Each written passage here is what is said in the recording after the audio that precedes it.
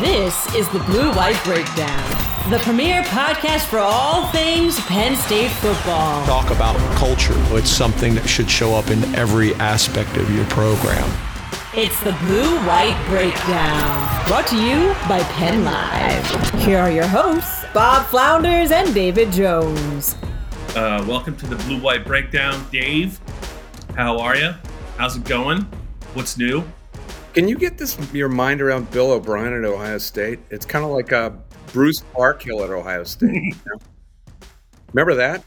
I don't know that I knew that Billy probably was not going to be back with the Patriots with Belichick out, but I did not connect the dots to a return to college, a return to Penn State's backyard. But you know what? I'm sure the way that Ohio State's operating these days, I'm sure the money's good, and Billy needed a job. How do you think he came out of Boston with this last gig? I think you mentioned to me he probably needed this job because his image might have been a little bit tarnished, even though he didn't have the quarterback. I don't even remember what happened after Mac Jones. Did he get hurt, and then they had a succession of mutts in there? It wasn't really that Mac got hurt. It's just that he did not take any kind of step forward. If anything, he looked as bad as he's ever looked at New England. And, you know, there were some stories saying it wasn't necessarily Belichick that wanted Bill, but it was the Crafts. But my thing is, what surprised me is he had worked with Mac at Alabama, and that didn't. I know he didn't have Alabama's talent, but it did not help. Like he could not get Mac to take a step forward. I just think I can't remember, you know, even before Bill got to Penn State, he'd done some great work with the Patriots. He'd had some success at the college level, you know, as a position coach and a recruiter. You know, even at the Texans, there were some bad starts, but he always kind of righted the ship. Well, did he have the ammo with the Patriots outside of quarterback? He didn't, but I don't necessarily know that he had the ammo with the Texans. I mean, that was not a great offense. But I just think obviously when he went to Alabama, he was able to. He ran into Georgia, but that was some superior firepower he was working with. I just can't remember. I can't remember a Bill O'Brien season where he did not kind of make obvious progress. That 2012 Penn State team, that offense, Dave, that was not a great offense. I know their defense helped him out, but he got a lot out of Matt McCoy and Allen Robinson, Max Winnack, and that's what surprised me about what happened at New England. Well, you can't hit all the time when you don't have the groceries, as Parcells used to say. I was on Tim May's podcast. What does he think about it? I don't know. Well, he wanted to know what I thought. Yeah. And there's a lot of going on around Columbus because they don't know a lot about him other than, you know, those people don't pay attention to the Houston Texans. And that's kind of ancient history anyway. What they know is his tenure with Penn State. And what I said was this.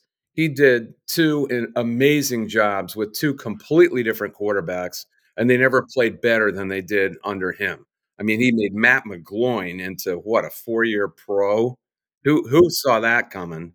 And then Christian Hackenberg had his best season ever as a freshman, and he regressed after O'Brien left.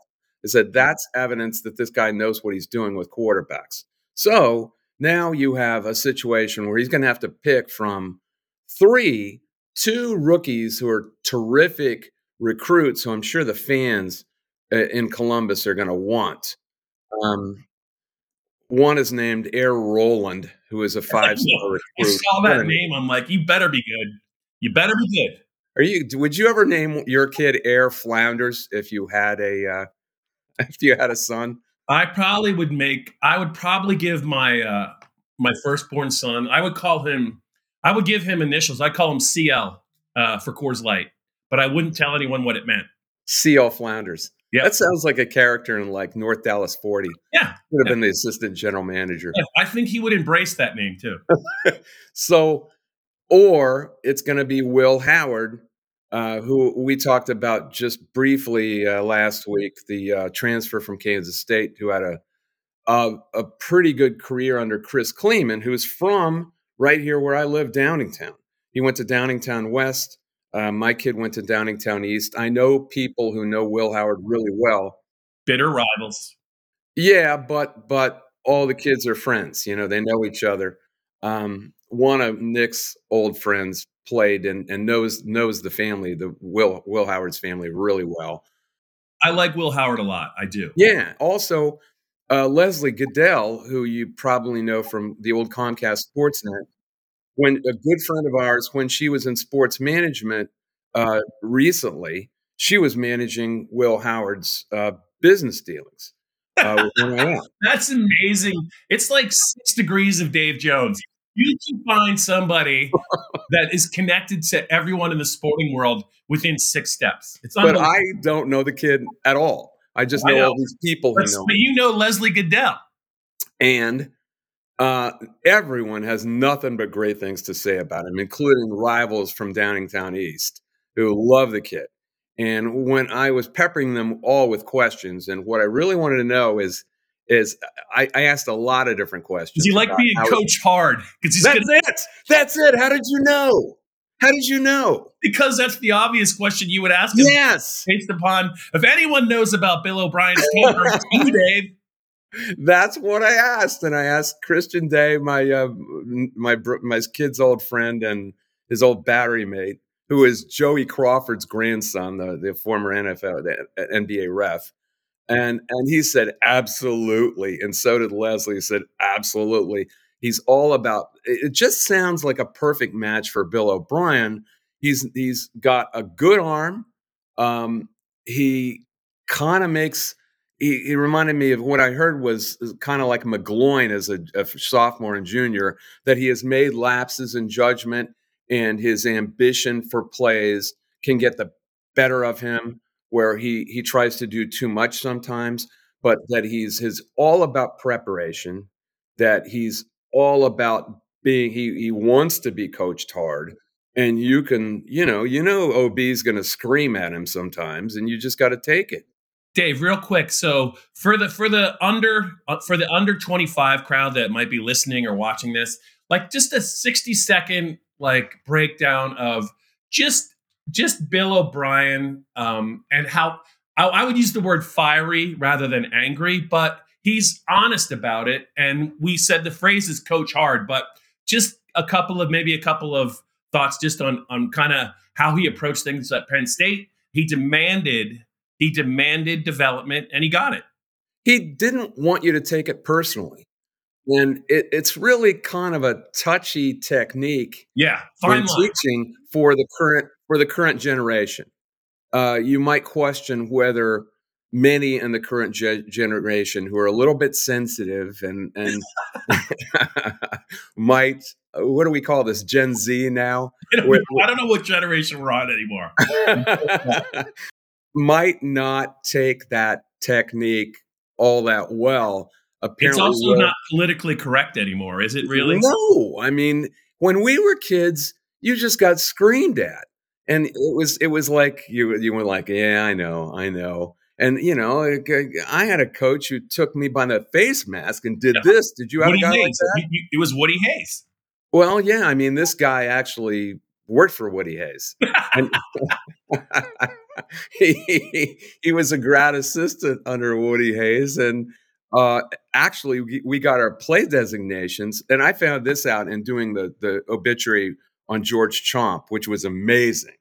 We got our play designations, which Rip was anything to the right and Liz was anything to the left. Liz was I believe it was for Chapman's mother. Those came from Harry Chapman, who came down the line to George Chomp.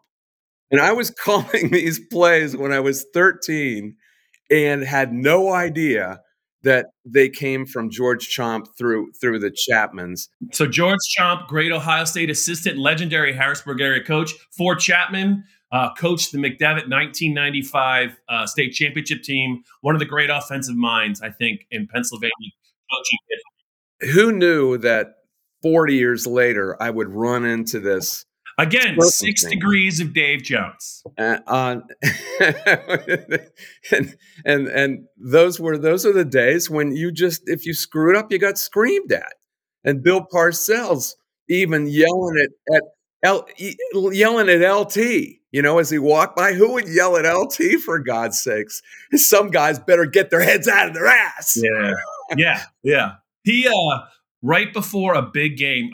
When I was with the Easton Express, I covered in the 80s. I covered the Giants home games because it was only a 90-minute ride from Easton, PA to the Meadowlands. What year are we talking about? So this would have been either 88 or 89, and LT.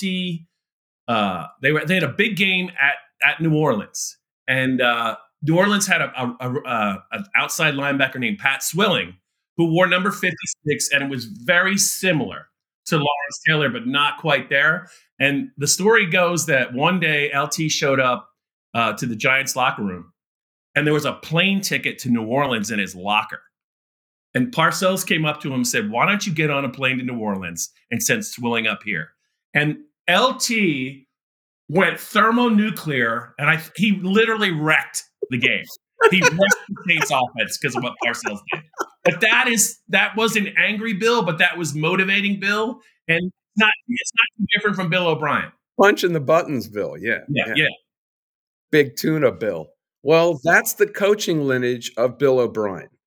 To bring it full circle, and either you can handle it or you can't. And a big personality, someone like Matt McGloin, who will sing about Bill O'Brien. I called him too, of course, to ask him whether he didn't even know about Will Howard. He wasn't really familiar with Will Howard, but he said, absolutely, the kid better be able to be coached hard or he's not going to survive. So I think it's an interesting situation because you've got two real gee whiz recruits. I think I think the Air Roland kid's a 5-star and the other's a 4-star. Those are who the fans are going to be itching to see. And then you've got a relative mutt in Will Howard, who is a good, solid, experienced quarterback. I think that's the guy that OB is going to mind meld with, which has to happen. But who knows? You told me. Who knows? I wouldn't feel too bad for Will because when in doubt, he can just hand the ball to either Quinshon Judkins or Trevion Henderson, and all's going to be right in the world. That team that Ohio State has put together, and that's actually, they've almost reversed engineered it, Dave.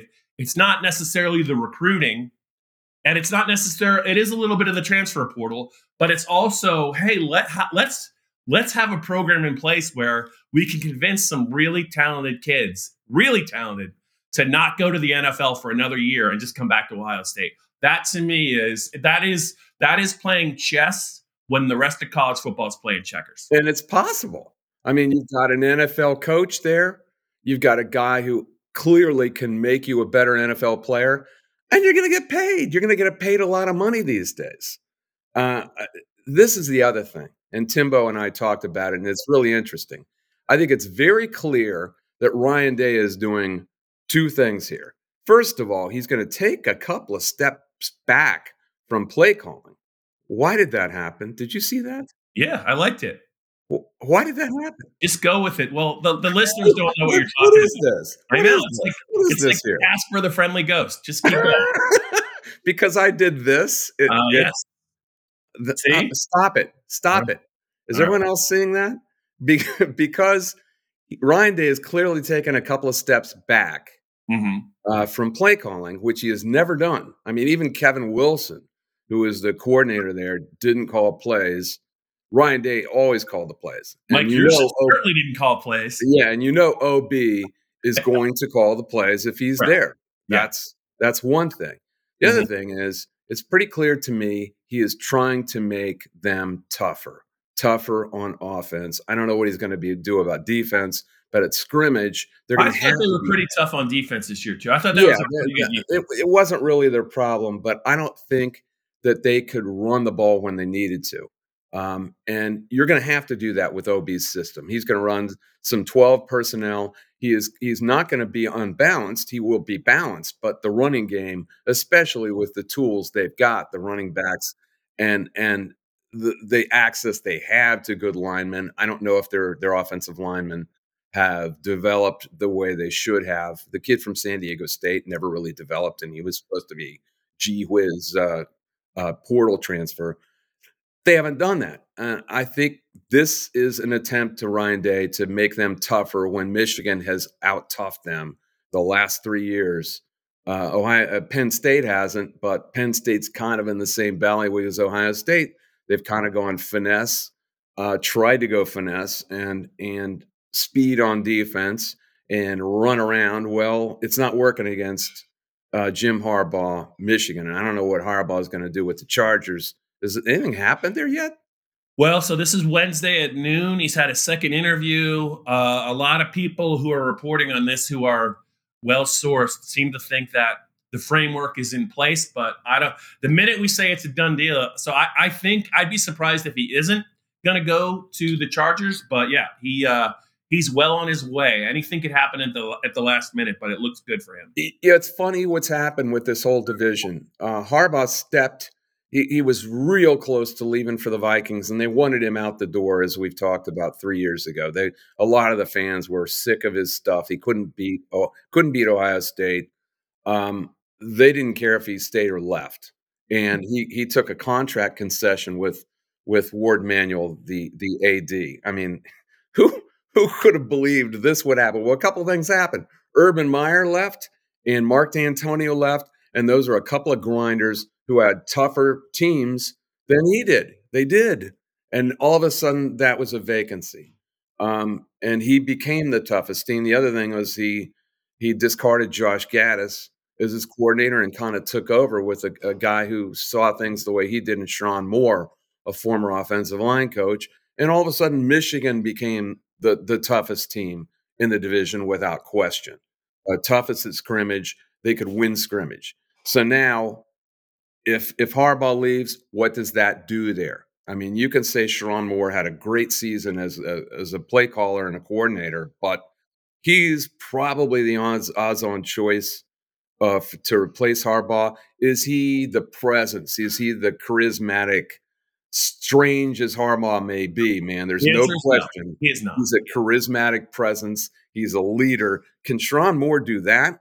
I don't know. I don't know. But all of a sudden there could be a vacuum in this part of the Big Ten. Now, there's no more divisions. There's no more East.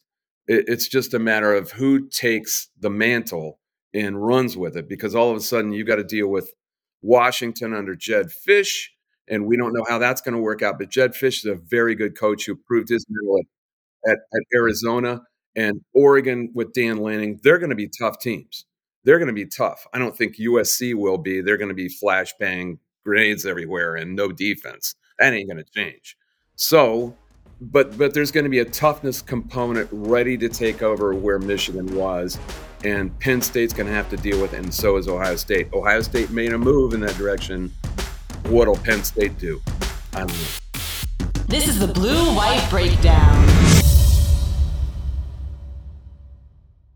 Dave, let's close this podcast on. I just had a thought. It's not a perfect thought, but watching the Buffalo Bills in the playoffs, and you could go back a couple decades, but whenever they've been good, they're just not quite good enough. They've lost in painstaking fashion. But does it remind you of a college program at all, Dave? Oh, wow. You say it. Go on and say it. They remind me a little of Penn State.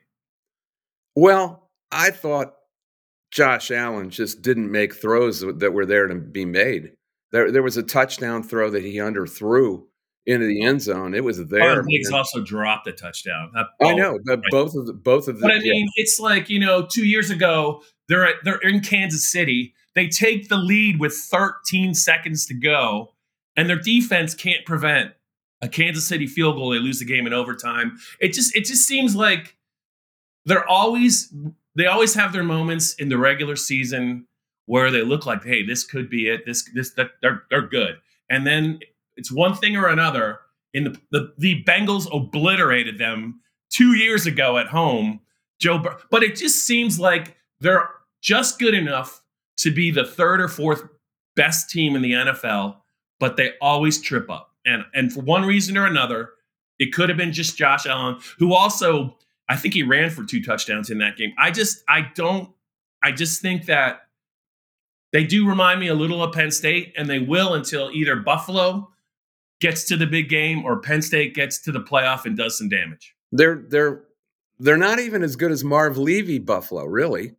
I mean, he got to the Super Bowl. Salary cap versus non-salary cap, yeah. They're not even that good, and everyone's expecting them every year to be that good.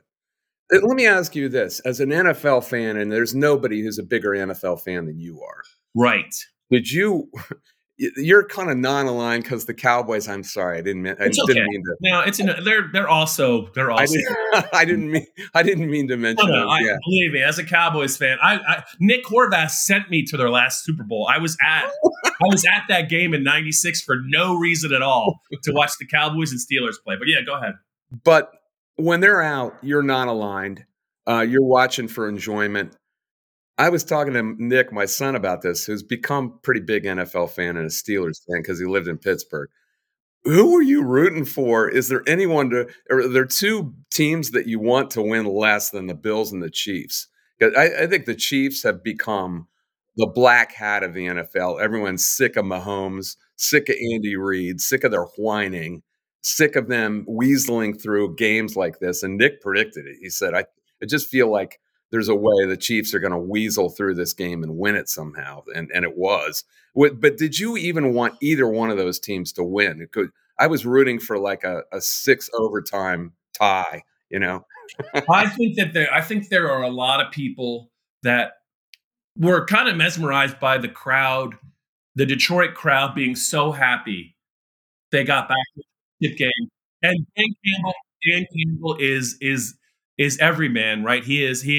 I think a lot of people can relate to him. Former Cowboy, Dave, former Cowboy. But what I would say, it's not exact, but the Harbaugh brothers have. There are some similarities between this Ravens team and that Wolverines team in terms of physicality, dominance at the line of scrimmage on both sides, depth. And that is a determined team. And plus, I think that they are equipped to beat the Chiefs. I would be surprised if the Chiefs can escape this trap. Yeah, I don't think they are either. I think they're the clear choice. I didn't think the Ravens even played their best game against the Texans. And after 3 quarters, the Texans were ready to tap out. They cruised through that. A Jim Harbaugh, John Harbaugh championship parlay with similar teams. If you look at how the Ravens play, I know that Michigan didn't have Lamar Jackson, but it's a ferocious running game. They have a nondescript but very talented receiving core. They are big up front. They attack you in waves. I think it's right there for the taking, and I think it's going to happen. And the Ravens and the Wolverines, it's not a coincidence that those 2 teams look like the Harbaughs a little bit in terms of philosophy. I was really asking just about that Bills-Chiefs game. I mean, you're not rooting for either team. It's completely different from Detroit. It is. I think people want to change. Yeah. People are tired of it, and it's just. But you got to beat them. You got to beat the Chiefs. You got to respect that. The Eagles had them down 10 at halftime. The Bills couldn't put them away. They don't have really a dangerous offense. It's the Isaiah Pacheco show, and Mahomes in key moments is able to make a play, and the defense is really good. It's really the opposite of an Andy Reid team that I can remember. And yet that offense played as well as they played all year. It did. But they're not throwing the ball. They're not getting a lot of explosive plays. He's a really good coach. And I do think, though, people are just really, really tired of them being in. I think they're tired of Patrick Mahomes' voice. Yeah, and I don't want to upset the Swifties, but it's getting a little old. And that too, yeah, it's getting a little old. I was glad to see that Kelsey's naked brother was next to her in the stands chugging beers and completely stole the limelight. He was the only one everyone was rooting for as far as the Chiefs are concerned. But I would root for Jason Kelsey, yeah. Sure, everyone roots for Jason Kelsey, especially here. I just think that the entire country is going to be rooting for the Ravens. And the Lions. but that's clear. I don't think the Lions win in San Francisco. Do you? I think it's the end of the road. I think that Green Bay had them. The Packers had them beat, and they couldn't. They just made too many mistakes. The Lions are a tough team. They've played two very, very close. That's the thing about the Lions is they usually put up a fight even when they lose. Dan Campbell has minimized his aggressive fourth down play calling, and this is a tough team. They're good at scrimmage. If they can get a lead on the Niners, I think they got a shot. But if the Niners start fast, it's going to be. Were you screaming at the TV when Dan Campbell didn't throw the red flag? And that how could he miss that? How could he? That was a horrible gaffe. It could have come back to get him. It could have. But I mean, it's also the other way. He's been too aggressive in the regular season, going for it on every fourth down. So he can't win. He's either too aggressive or not aggressive enough for you, Jones. Well, you're right. I know the play. Yeah, it should have been. He should have challenged it. The guy was down. I wonder what the mechanics are in these NFL organizations have guys for everything. How can there not be somebody in the booth looking at that replay up in the Lions booth and saying, red flag, throw it. How can that not happen? I don't Maybe get they did and he didn't throw it anyway because he didn't feel it. But I'm with you. I thought it was pretty clear cut, and the guy on the network came right in and said, "Yeah, that guy was down. It should have been challenged." Yeah, that was Gene Steratore and Tony Romo, right? Yeah. No, they were on the AFC pot. You're talking about the NFC game. This was the Tampa game, right? Yeah, it was Olsen, Greg Olsen, and whoever their guy is. Yeah. Might have been Dean Blandino. Dean Blandino. I'm sorry. We have a visitor. Hungry. Somebody's hungry. No, he's not hungry. He's just bored. It's bad weather, and I have to play ball with him. It's going to be 60 on Friday. I hope you take him on a long walk. I know, but it's going to be muddy, but I will. but I got him a new squeaker football, and he thinks that's great. So he wants to play in the living room with the squeaker football. It's like about to go down in Downingtown. I like it. Yeah. All right, Dave, I'll let you go. You and Kaiser have a good play date. We'll talk about the playoffs next week. Hopefully there'll be some news on Harbaugh. And you never know what's going to happen. So let's enjoy. No, he could be bargaining with this. He could be taking the Chargers offer back to Ward Manuel and say, "How about this? How about this?" Do you remember when I took a pay cut? Yeah. Remember that one time I took a pay cut? Well, look what they're going to pay me. I'd like to have that back with a few tens of millions. Yeah. Yes. Here's what we're going to do. Here's what we're going to do. Can you imagine having that kind of leverage with your employer? Yeah. Here's what we're going to do. Yeah. He's going to rub his nose in it one way or the other before he leaves. And then he might say, "Nah, I don't think I'm going to go to Los Angeles." I'm glad you made all those concessions, but I'm going to leave anyway. Yeah, I think I'll go to LA. I like the weather there better. Yeah. All right, Dave, I'll see you next week. All right. This has been the Blue White Breakdown, brought to you by Penn Live.